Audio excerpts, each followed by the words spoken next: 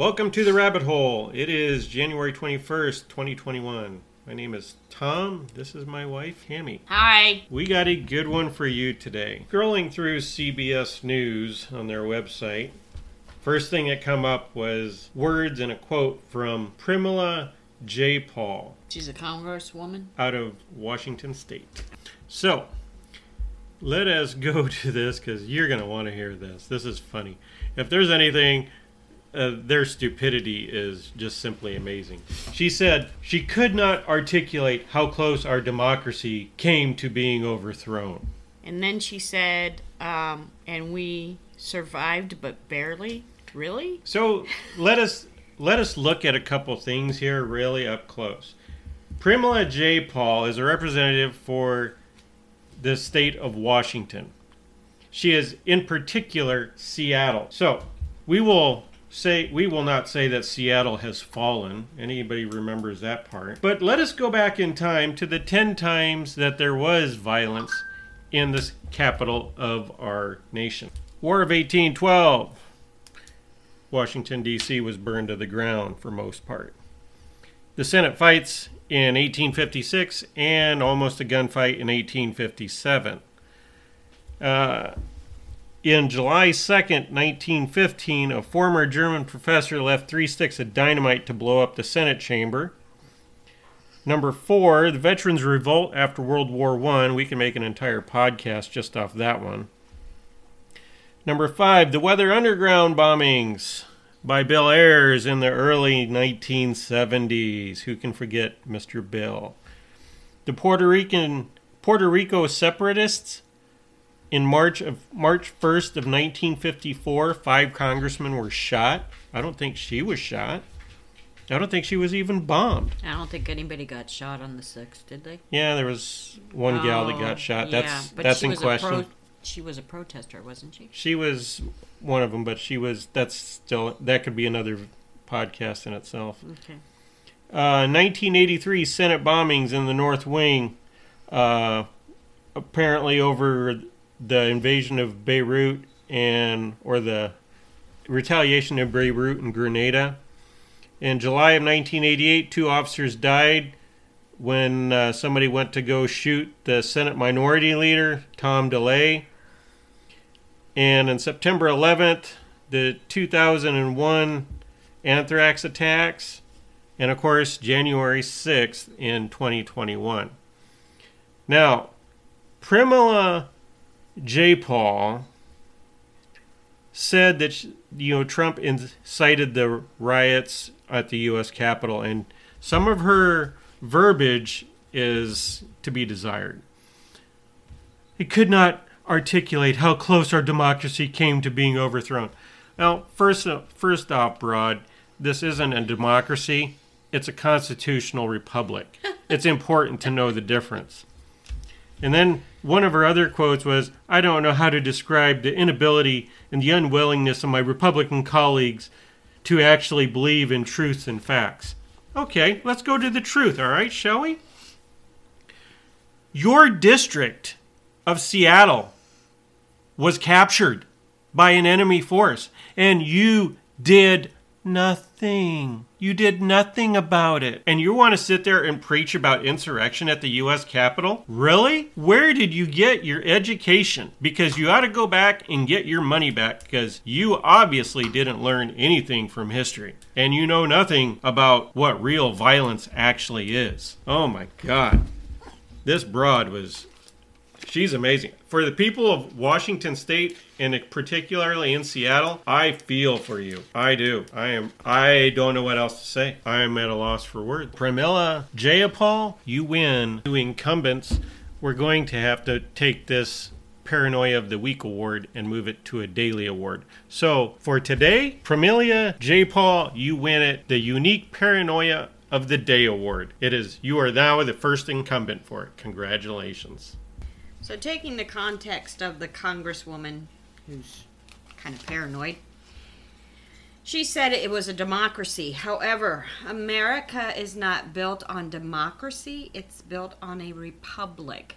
So taking a look today at the Heritage Foundation article written June 19th, 2020 by Bernard Dobsky, who is a PhD, America is a republic and not a pure democracy. The contemporary efforts to weaken our republican customs and institutions in the name of greater equality thus run against the efforts by the American founders to defend our country from the potential access of democratic majorities. It's kind of funny if you also look at CNN, as they did a whole thing on Mr. Biden and redoing the Oval Office. So he put in busts and pictures of Benjamin Franklin, Thomas Jefferson, all our founding fathers. But they focus on democracy. Our founding fathers did a republic. The reason why they don't want to use the word republic is because it refers to a Republican.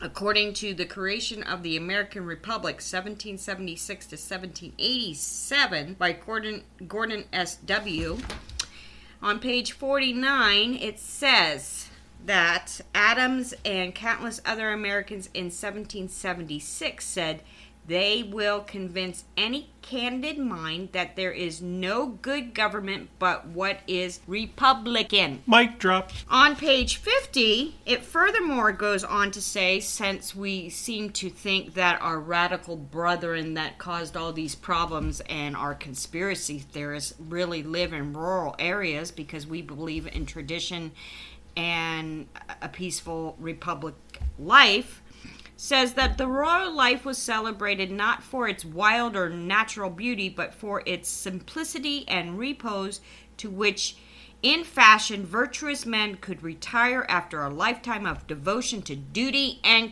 country. It's not a democracy, it's a republic. Get your facts straight and your history straight.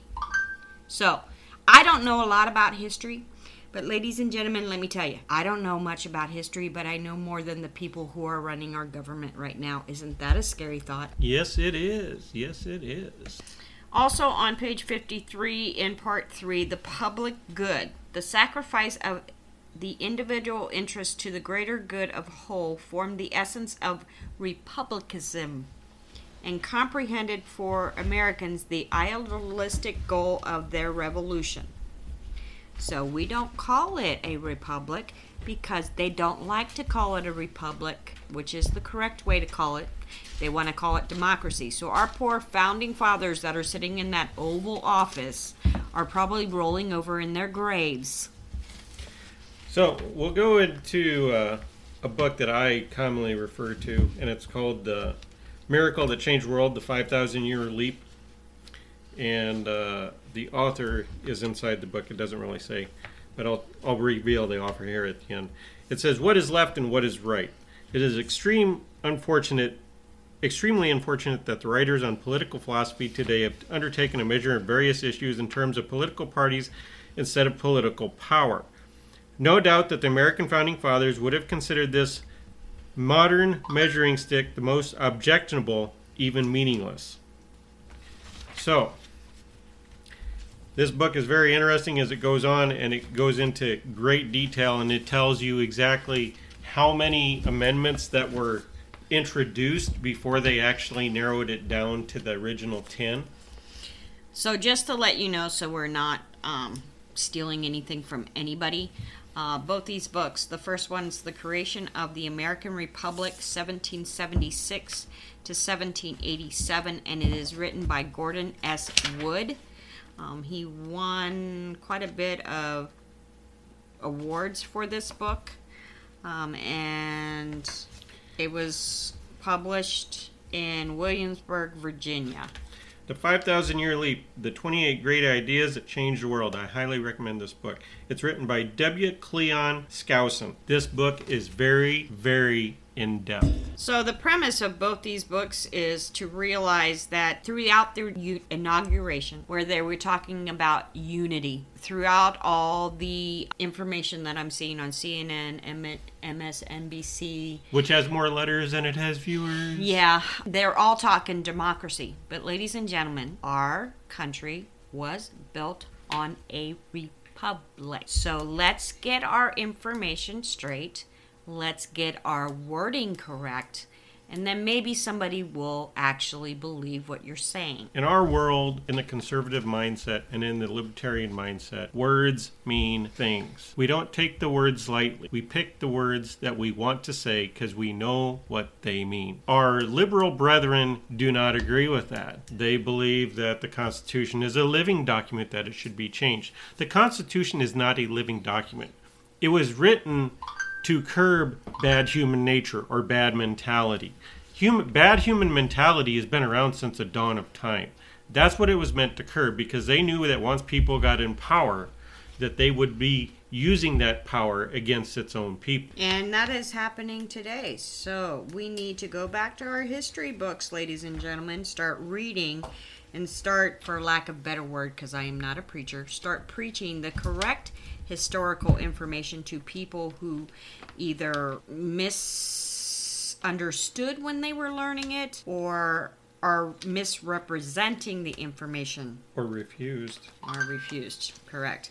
But like I said, my husband is the historian. I am not. I don't know a lot about history. But I'm telling you, as I'm reading, the information that is being fed to me by our today's government is absolutely not what is written. And I am a person who is a fact checker. So if you're telling me it, I better be able to read it somewhere. And I can't find it. In this book, in the 5,000 Year Leap, it talks about certain things like certain principles and what made up the Constitution. And one of the things that they bring up is without property rights, 4 things would occur. One would experience, like the above, would tend to completely destroy incentive for industrious person to develop and improve any more property. So let's look at that one. If you take a look, virtually any geographical map will show you the largest contingent of conservative people and conservative mindsets are those people that own property, businesses, and the alike. I ain't going to say it's the rule, because there are exceptions to the rule.